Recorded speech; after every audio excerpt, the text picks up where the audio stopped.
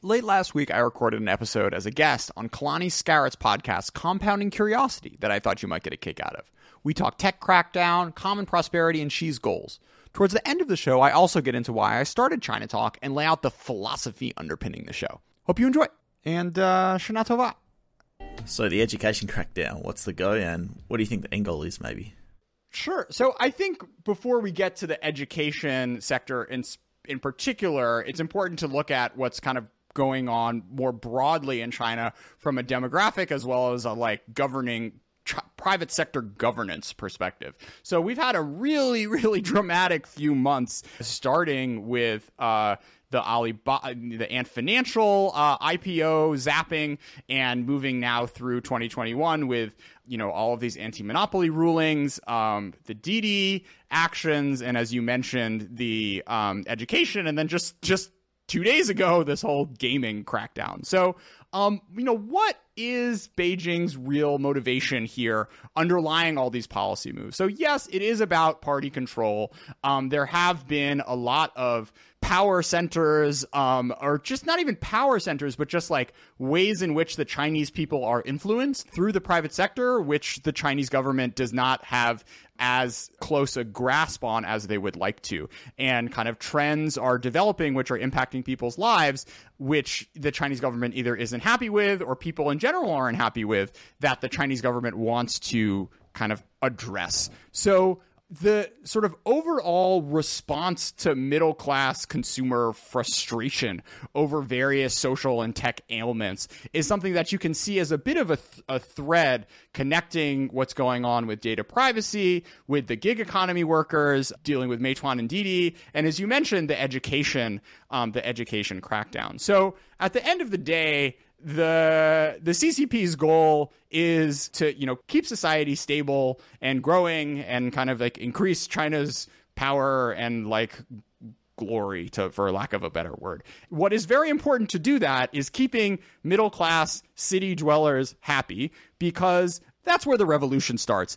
If there is ever going to be any movement against CCP rule, it's going to start from that sort of band of society. So addressing their sort of concerns and needs is, has really been front and center for the party, ever since Tiananmen, where it was very clear that there, is a sort of a latent potential threat that can come from city-driven revolutions. Also, we have this broader push towards reorienting the sort of driving economic energy of the Chinese economy away from consumer and towards science and hard tech firms. And what that means is sort of reorienting talent, private capital, and the government backing, which, gives tax credits and free land and whatnot to firms, away from what has really been the growth story for mainland China for the past few decades and into something new. Now, why?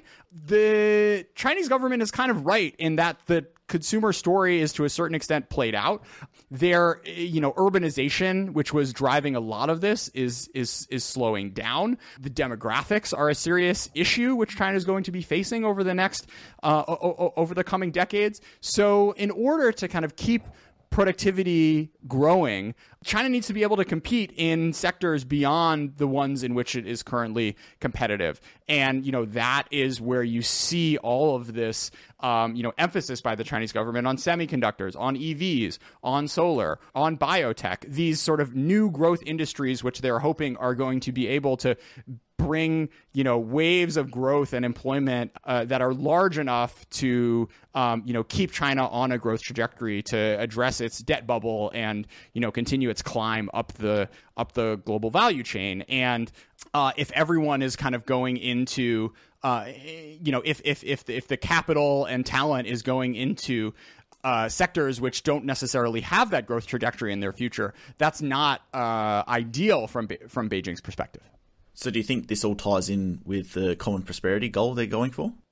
So the common prosperity goal is a really interesting one. And I think, so just for some context, it is a communist party, right? So there is and in the Mao era, it was one of the most equal societies in the world, but equal by everyone being poor. And in the past few decades, there's been a dramatic increase in the Gini coefficient measuring, the distribution of wealth in society. And so when you think about like addressing middle class angst, seeing outrageously rich people kind of drive, society is not something that, is something that has turned. I mean, you had Deng in the 80s, it's to say, saying to get rich is glorious.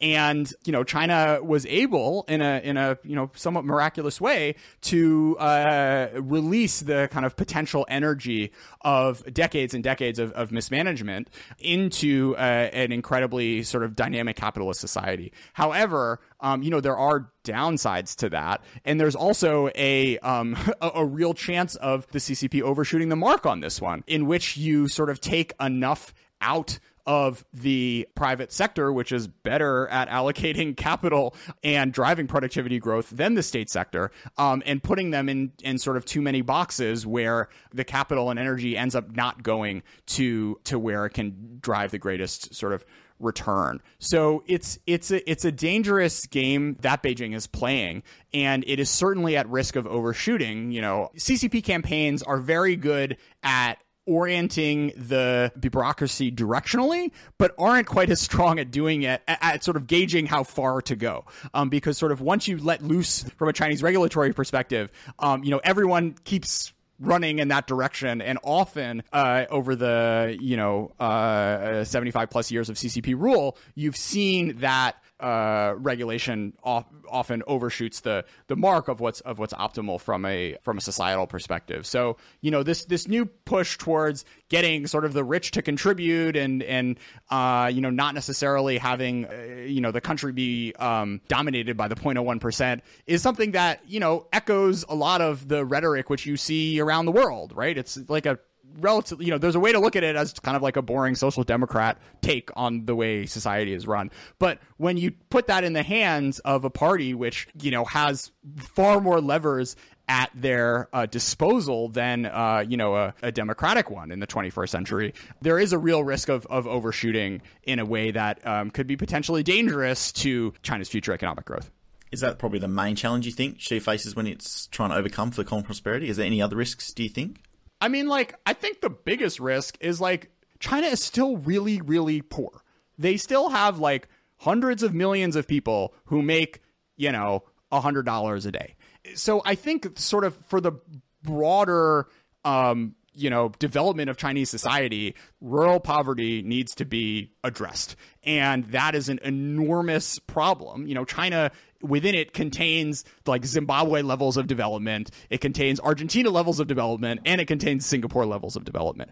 And, common prosperity, the extent to which it refocuses policy on the sort of left behind and the, undereducated, I think is a sort of positive thing for the long-term macroeconomic health of China. But, if all it does is push rich people to donate $50 million to a charity or something, as opposed to driving a real change and a renewed focus on the real development laggards, then it's not going to have the sort of effect that I guess I would like as someone who would like to see more people out of poverty. From Xi's perspective, I think his incentives are a little different, right? He's trying to sort of keep the boat afloat and, signal to folks that, the CCP is doing a good job and is organizing society in a way which most people agree with.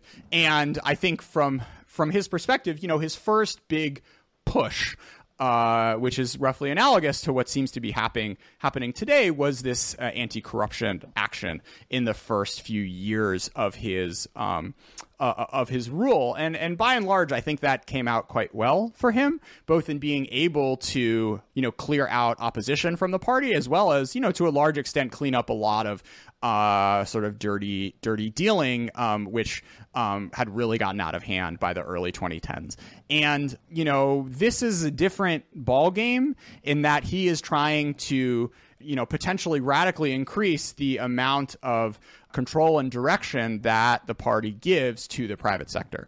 And it's much more, the sort of like the kind of downside of the anti-corruption action is that party members became much more sort of like entrepreneurial in taking steps because they were worried that they would be whacked for getting out of line. When that happens in the private sector, growth slows, and that can potentially rebound back pretty poorly on Chinese society as a whole. So I think that's the kind of dynamic to watch is, to what extent these sorts of reforms really end up harming the sort of like efficient allocation of talent and capital, which China needs if it wants to keep growing. Yeah, that's great. And I think this could obviously be a big stretch, but is there any parallels, do you think, that can be drawn from the Great Leap Forward or the Cultural Revolution that maybe non-historians should be familiar with? Ooh, I mean, I don't want to go that far. Like, Great Leap Forward, 50 million people died. Cultural Revolution, 5 million people died. I think it's important to understand those periods in history in that I think, when I'm talking about sort of the CCP overshooting, that is definitely something that happened in those two things. And there's a potential for, both of those times, there were real moments in which Mao was not in control. And, he was trying to sort of tamp things down, but it got kind of too crazy. And China is a very large country. And, even nowadays when you have, video conferencing and whatever, like the size of the bureaucracy means such that it's going to be really difficult for Beijing to tune it in such a way where it doesn't overdo it. So, like if it's a sort of soak the rich thing, the way you could see it potentially playing out is every province is like, okay, we got to do this like soak the rich thing. And, what happened in the not the Great Leap Forward, but for land reform, the sort of first major political action that the CCP did once it got in power is, you had people who had like one cow because they had a cow, as opposed to everyone else in the village that had chickens, like lives get completely destroyed. I'm not saying that like that is the way in which common prosperity is going to end up, circa March 2022, but that sort of dynamic of everyone sort of working towards the direction that Beijing sets, especially when it's something like common prosperity, where there's a way in which where you really are playing with fire, and it's a pretty straight. It doesn't take too many leaps to see how like just like squeezing every rich person in China, regardless of sort of where they are on the socioeconomic ladder, if it's only relative, ends up like really hurting the economic dynamism of a country is a dangerous thing. And yeah, I mean, I would really recommend folks to check out China Under Mao, A Revolution Derailed by Andrew Walder. If they're curious in getting sort of a relatively brief, like 350-page intro snapshot to that point in history, because I do think it's important. And there are, if not in degree, certainly in kind, when you look at sort of Chinese governance and CCP governance problems in particular over the past few decades. Though I think sort of like the sort of one-to-one comparisons are a little overdone, because first and foremost, thankfully, no one is dying. Yeah, so that ties in perfectly for the next one. Is there anything that really annoys you when outsiders express their opinion on the CCP and the like? Like, is there any opinions that you think are just totally misguided, or what really grinds your gears, I guess? Like there is this sort of latent thing in the U.S. where sort of anti-China anti-CCP gets very quickly conflated with anti-China. Like recently I was on a call with someone and they were like, if we don't handle this right, our grandkids might be speaking Chinese one day. And I was like, honestly, like, I think they should be speaking Chinese. Chinese is a great language. Like, I speak Chinese. I'm really happy I do. So that sort of thing, I think, is a lot more common than it was 5 years ago before people were freaking out about this. And it's really unfortunate. And, you know, more than sort of like right-wing folks comparing woke culture to the Cultural Revolution, I think is more insidious because it's outrageous to write off 1 billion people. And the more that happens in sort of policymaking communities, the more stupid you get when you try to write those sorts of policies to respond to contemporary China. Yeah, so like imagine you're president of the US. How do you think that the US should approach China, and more specifically the CCP, do you think? What would you go about? Yeah, I mean, I don't know if I have a bumper sticker, to be honest. I think like I'm going to sort of take the Biden line in which like at the end of the day, there are two things which really matter. First is like America being functional.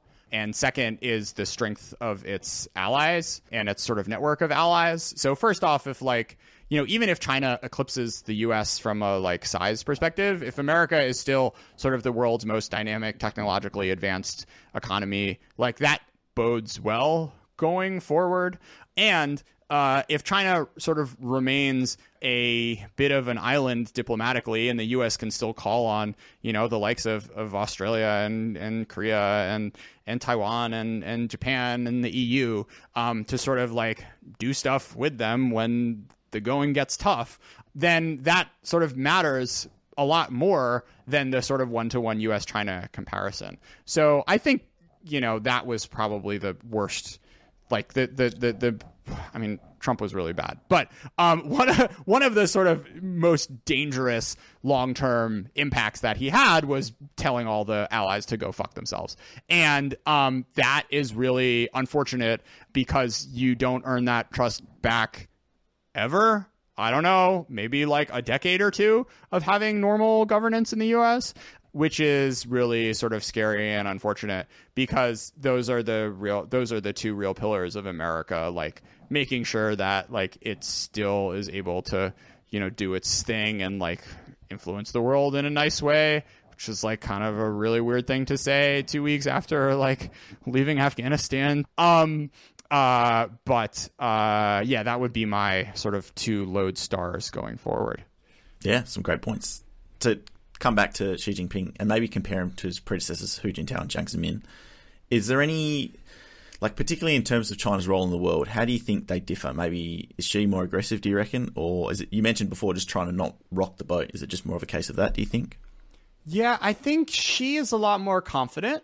And I think he has the right to be in that, you know, China's growth story is a really incredible one. And a lot of people were betting on it ending, and it hasn't. And, you know, there have been a handful of Chinese firms which have made it to the technological frontier, which is also an open question up until, you know, 2013, 2014, you know, whether China can innovate, whether Chinese firms are really creative. And, you know, that sort of enables the swagger, which he has now carried to a degree which I think is counterproductive, but is one that is, you know, to a certain extent, you know, justified. You know, it's not like a bantamweight, like walking into a heavyweight bout at this point. The thinking about like how past Chinese leaders have conceptualized their relationship to the world. Mao thought he was the, you know, head of a global revolution and wanted to be perceived as such, and was like more aggressive wanted to be like more hardcore than Khrushchev, because he wanted to, you know, be supporting like the most badass rebels and making sure that like he's causing the most mischief around the world. After Mao, Deng thought that was ridiculous, and justifiably so, given that China was like one of the poorest countries on the planet. And, you know, there has been and sort of over the subsequent decades, like China's, you know, kind of chilled out diplomatically and, you know, really focused on domestic economic reform.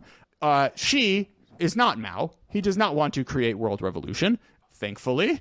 However, at the same time, you know, he does have like an aggressive nationalist vision of China's place in the world and the sort of like respect that it should engender in its relations abroad. And that also kind of coupled with a very sort of facile view of diplomatic relationship building. I don't think that she necessarily has internalized, you know, what it took to build the alliance network that the U.S. has created, and how it's kind of like, you know, a few world wars and you know, a lot like a shared democratic tradition, which all builds that up. And I think the kind of like you know, one of the corollaries of the Belt and Road Initiative was that like doing all this development would end up you know, creating true allies for the Chinese, which regardless of what you think about the economic implications of the Belt and Road, it certainly has not, you know, done much besides maybe like winning one or two like random votes in the General Assembly for things that like do not like really matter in the long run. And I think he also, you know, sees the sort of wolf warrior-dom of the way she sees the world is also a domestic game, in as much as probably more a domestic game than it is an international game, in that, you know, part of showing that like China's made it and that like the CCP is legitimate and deserves to rule the country is to show that like it won't be messed around with, and like it can stand up strong to the sort of like bullying which China has been subject to ever since, you know, 1840 and the Opium Wars or what have you. And you know, that leads to this like loud for international ears, like obnoxious, aggressive stuff happening in you know, happening with fighting with Australia over exports and in the border with India. The one thing I will say is that like I think the sort of two most counterproductive things that she has done from his international standing are the sort of crackdown and takeover of Hong Kong and you know, the treatment of the Uyghurs in Xinjiang. And both of those are you know, entirely driven by domestic political logic without taking into account you know, what the rest of the world thinks about what's going on and what China considers to be its internal affairs. But you know, at the end of the day, like those two developments are really dramatic and shape the way a lot of folks view China now, and will view China for you know, the duration, you know, at least the duration of Xi's rule. And that's not something that can be undone with, you know, building literal dams and bridges around the world. So going forward, I know this is, how do you feel with Xi in power? Like, what are you positive about? Obviously there's a few common negatives and well known, but how are you feeling towards it, do you reckon, maybe? It's sad. It's really sad. Because it didn't have to be this way. You know, there's definitely a sort of path that the CCP could have taken, which did not sort of lead to the tightening, and the sort of, you know, horrible things that have happened in Western China. And that's really unfortunate, because a lot of folks, you know, again, 1 billion people live in China, and it's like they're the ones who are dealing with this, with the brunt of the tightening. And you know, I don't think she is like, of all the outcomes, I wouldn't say he is the worst possible one, right? You know, there are sort of like, I guess, positive attributes of his reign. You know, he has been able to avert a financial crisis thus far.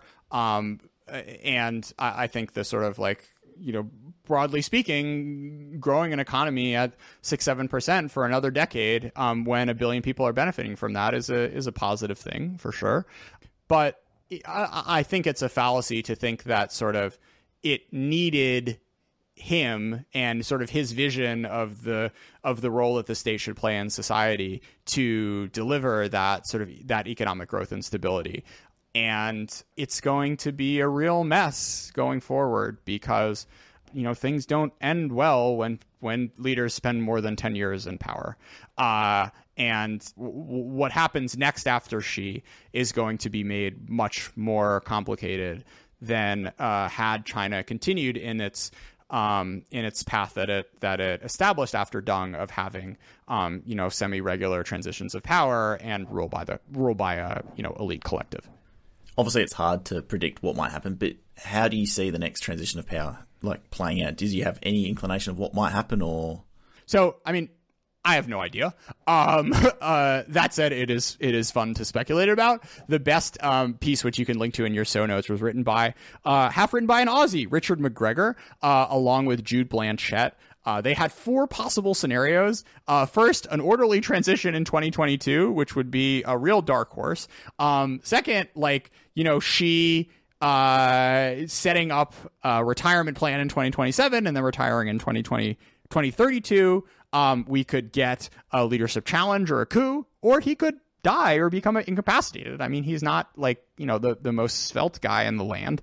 All of those have a fair amount of a lot of branching possibilities that flow out of them, none of which I feel qualified to necessarily comment on. But all I can say is that I find orderly transition 2022 is a vanishing possibility, and given that he has broken the mold and has not groomed a successor and doesn't seem to be particularly interested in doing that, and just given the sort of way the world has going and more people being more leaders around the world thinking they can make this work, it makes me very pessimistic that we'll end up having something clean and orderly. And when you're talking about 1/6 of the planet, that's a very dangerous game and situation to be in. Just quickly and more curious, just from my point of view, with your work, to touch on maybe China's relationship with ASEAN, especially given that there's a common thought maybe within ASEAN that maybe Vietnam might become the next China and the like. What do you think about China's relationship with them and how that goes forward? Preface, I don't know. That said, what has happened over the course of 2020 with respect to China and Australia is a real canary in a coal mine. We've had a decade plus of China on the one hand, trying to integrate and say, you guys are our favorite, you're in our backyard.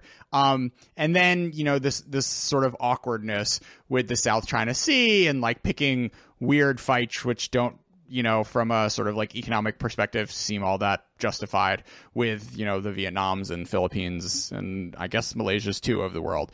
But I feel that narrative was kind of you could kind of put that out of sight and mind because it was this thing happening in an ocean and was not super impactful to anyone's daily life. Fast forward 2020 and you have these pretty aggressive, pretty obnoxious sanctions, which on Australian exports, which were the only justification being we were pissed off that you guys asked for an investigation of what happened, of what the real story with COVID was, and you started talking about Hong Kong and Xinjiang.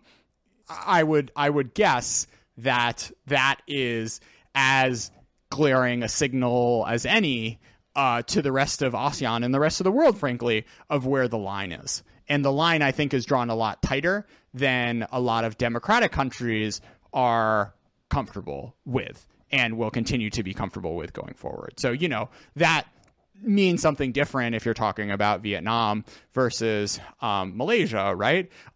Or Indonesia. But at the same time, I would imagine it has in a lot of ASEAN capitals made folks a lot less comfortable about their future engagement with the PRC or with Xi's PRC in particular. To touch quickly on US-China tech, especially with your role now, I think you're doing much more coverage of it. What's the landscape looking like these days, do you think? And is there anything as well that US can learn from China in their approach to tech and vice versa? Sorry, a big question, but... Yeah, sure. I mean, I think from a sort of how much is the U.S. going to crack down on Chinese technology? China's doing the cracking down, man. Biden's such an thought at this point if you're talking about Chinese tech firms, right? I mean, there was all this worry in the investment community. I remember in 2019, 2020, the US delist Chinese firms because they'll have these new accounting requirements. No, Beijing's delisting them for them. So, Marco Rubio and like all the right wingers are like super happy that like the Chinese firms are going to be leaving soon. Maybe, I guess, not a development I predicted, but anyways, here we are. The sort of question which drove a lot of Trump era tech policy of like, how much is the U.S. going to try to constrain Chinese access to the most advanced technology, like the semiconductor level stuff, like fancy biotech and AI. I think there's a lot more continuity than there is discontinuity when you're looking at what Biden is doing. I think like he, by and large, accepts the premise that like China's technological rise is a threat to the U.S. from an economic and national security perspective. And, the U.S. has some pretty nifty tools at its disposal to make it a little harder for Chinese firms to get to that technology frontier. And it's deploying them at a rather judicious way, both probably more driven by like human rightsy stuff than, we just want to screw over Chinese firms that are doing well because we don't want to, fight a fair fight with them on the open market. But there have been a ton of entity listings and whatnot over the past 9 months or so, which are definitely like impacting leading Chinese firms. To your second question of like, what should the U.S. and we can broaden it out to like ASEAN, Europe in particular, learn from Chinese firms. I mean, I think like some of the things that are, I spent like a year and a half in the Chinese like tech ecosystem, and it was really interesting because there are lots of aspects of it which were aping the West. Like when I was at Didi, everyone was like, we want to run our company just like Facebook does. So it is really interesting the ways in which this sort of, there are global feedback loops to these sorts of things. And, the entire Chinese VC ecosystem is largely based off the West. Like the China does have some unique wrinkles, these like government guidance funds, which, were only kicked off a few years ago. And I'm not necessarily sure that the U.S. Should be aping, because like just the state is not as good at allocating capital as the private market. And I think, once you start putting hundreds of billions of government money into stuff, especially in a, non-transparent society, you start getting suboptimal things happening with all that cash. The one thing that I think the U.S. is starting to internalize is that, you can sort of subsidize your way into a dominant global position in certain sectors in a way that like, may not be like Pareto optimal if like everyone's playing by the rules, but sort of screws you over if you're the country not playing that game. So, this is like the sort of like straightforward one, which folks are probably familiar with, is like Airbus and Boeing, where both the EU and the US were like, we want to have an airline manufacturer and we will subsidize them, even if it means that like we end up kind of losing a bit because we don't want this firm to die. That this has happened. The Chinese government has been pretty strategic at a hand on. Well, they've wasted a ton of money, but they have had some hits. For instance, the solar sector received a fair amount of, not a fair amount, a substantial amount of subsidies, which were allocated in a smart, like relatively like market leaning way, to the point that China makes 90%, 5% of global solar panels. So I think the sort of like, and also the importance of manufacturing as the kind of baseline or through which a lot of sort of like soft expertise gets built up, and sort of being able to like build up through the value chain and not just only doing the like top software stack. is something which I think the rest of the world is starting to internalize, probably for the better. Though, there are dangers in spending government money this less smart ways and distorting it. And, if an industry, I would argue potentially solar is not something that where you for deep national security reasons, airplane manufacturers need to have one in your borders. It should be okay if China can make this stuff cheaper and good and, good enough for the world to buy their solar panels from very well run Chinese firms. What was your sort of goals for starting the podcast, and what are the biggest things you've learned, I guess, along the way? Yeah. So I started the podcast when I was in grad school, and I didn't like my assignments, and I was just reading on the side, and I figured, maybe these authors would talk to me. And shockingly, they did. That was really awesome. Everyone should start a podcast. My response rate, even when I literally couldn't say I had one person listening to my show, was 50 to 60% with folks, who are, maybe not H.R. McMaster or Jake Sullivan, but, have written books and are actual humans in the world.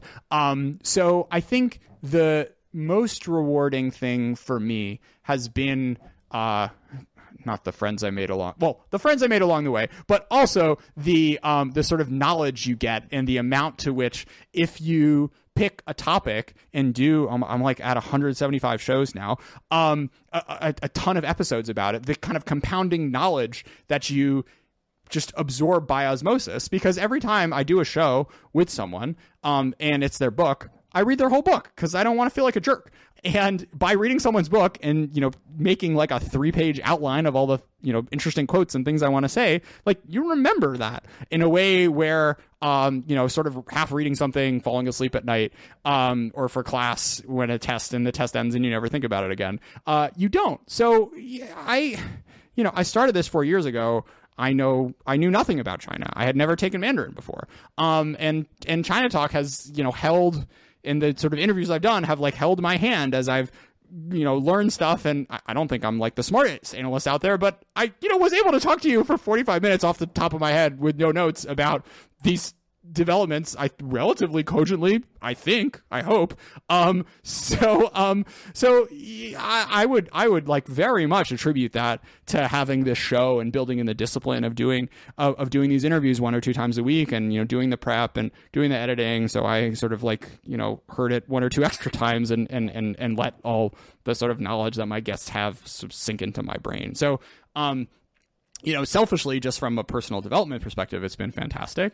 And then I think it's incredibly rewarding knowing that I'm creating something which is, I'm not making like TikTok dance videos. This is I'm putting very high level, educational stuff out there to the world, and 7,000 people download it every week from everywhere. And that's so gratifying to know that I am doing something with my life which people digest and enjoy and adds to their lives. Lastly, I mean, just from a China specific perspective, it's an incredibly, understanding China is one of the most important things that is happening intellectually today. It is a really fraught thing. It is a thing that a lot of people are doing irresponsibly, and is it's kind of upsetting and sad watching sort of analysis of the country be simplified and skewed and flattened in a way which is dangerous. I wouldn't necessarily, I don't think in my interviews I necessarily give off a real political sort of opinion. When you ask me what do you think about Xi in China, I was I don't know. I'm trying to be objective here. But the one thing I will, very strongly feel is that doing objective analysis is important, and making sure that you are not sort of, you are sort of starting from the facts and building up, as opposed to starting with I don't like China, or oh, China's great, and going from there is bad. And I try to do that on my show and just promote the if there is a worldview, it's that China, you can approach, you can try to maybe you can never understand China, but you can be on a path towards understanding China. The fact that, that I can sort of like promote voices that I think are doing that in a responsible and thoughtful way, and be able to give them an audience they might not have otherwise is incredibly rewarding. Yeah, far out. Jordan, that's a beautiful answer, and I think probably a great way to wrap up. If you enjoyed this podcast episode, be sure to check out the website compoundingpodcast.com. You can also connect with me on Twitter @ScarrettKalani. But until next time, have a good one. 又是一个睡不着的夜里，歇斯底里，浑身出汗，相信一切只是伏笔，虽然希望都忽明忽暗，穿越过阴暗的谷底，追寻着内心的呼唤，闪烁着光芒的山顶，那一刻仿佛眼前出幻。我不再意气用事，那他妈然是最戏剧的讽刺。这无关利益公式，那经脉是不想继续被控制，所有不公平我继续的痛斥，每一个生命都值得你重视。你是想在金色笼子里展示，还是想自由的天空中展翅？让我又找回了消失的楼兰，再复兴那古老的璀璨，深藏在地下的宫殿，那宝藏千年以来从未被毁坏，唤醒了心里在修炼的阿修罗，管你什么妖魔鬼怪，坚定了意志，尊重历史，下一步我们要创造的未来，放下了所有的批判，放弃了拥有的羁绊，忘记了束缚的躯干，大家明白与这个世界激战。成功失败各占一半，只有能量在不停增加，希望能借来妙笔生花，带着关注的人们走出风沙。因此这热血的蓬勃，爆发险恶需要沉着，黑暗的森林里，游戏的规则里，只有勇者可以存活。反正不疯我不成活，时而清澈时而浑浊，守着这里我不能躲，地狱不空我不成佛。更多的力量的身体注满，为名我老的，让他们听到有什么不敢，千篇一律的在 rap 样板，假正经假大师假的大款，假大空在我们面前快闪，杀不掉他们的威风散弹。Give me more power， 更多的力量的身体注满，是时候到了，让世界听到我们的呼喊，冲出了他们设下的阻碍，重新做自己命运的主宰，心中的阿修罗，希望你保佑我脱离的城市也脱离苦海。希望保佑我心中的阿修罗，欲望绕着我，欲望就是阿修罗。希望保佑我心中的阿修罗，我的阿修罗，我的阿修罗。希望保佑我心中的阿修罗，欲望绕着我，欲望就是阿修罗。希望保佑我心中的阿修罗，我的阿修罗，我的阿修罗。都一滩浑水，战一生难，你终究要在街头成为传奇。总有种声音响着我心里，带着我走出所有的困境。用心去经历，用心去倾听，才发现自己离天堂更近。贪心的商人们贩卖着欲望，多少人上了瘾根本不管。人们在怒视着对方中举起担架里，继续着愤怒不满。没人讲道理，没人讲道理，当暴力成为这世界主宰。心中的阿修罗，希望你保佑我脱离这城市，也脱离苦海。希望保佑我心中的阿修罗。欲望绕着我，欲望就是阿修罗。希望保佑我心中的阿修罗。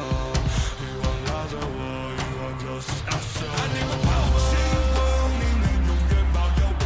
Give me more power， 我心中的阿修罗。I need more power， 欲望它总是缠绕着我。Give me more power， 阿修罗，心中的阿修罗。I need more power， 希望你能永远保佑我。Give me more power。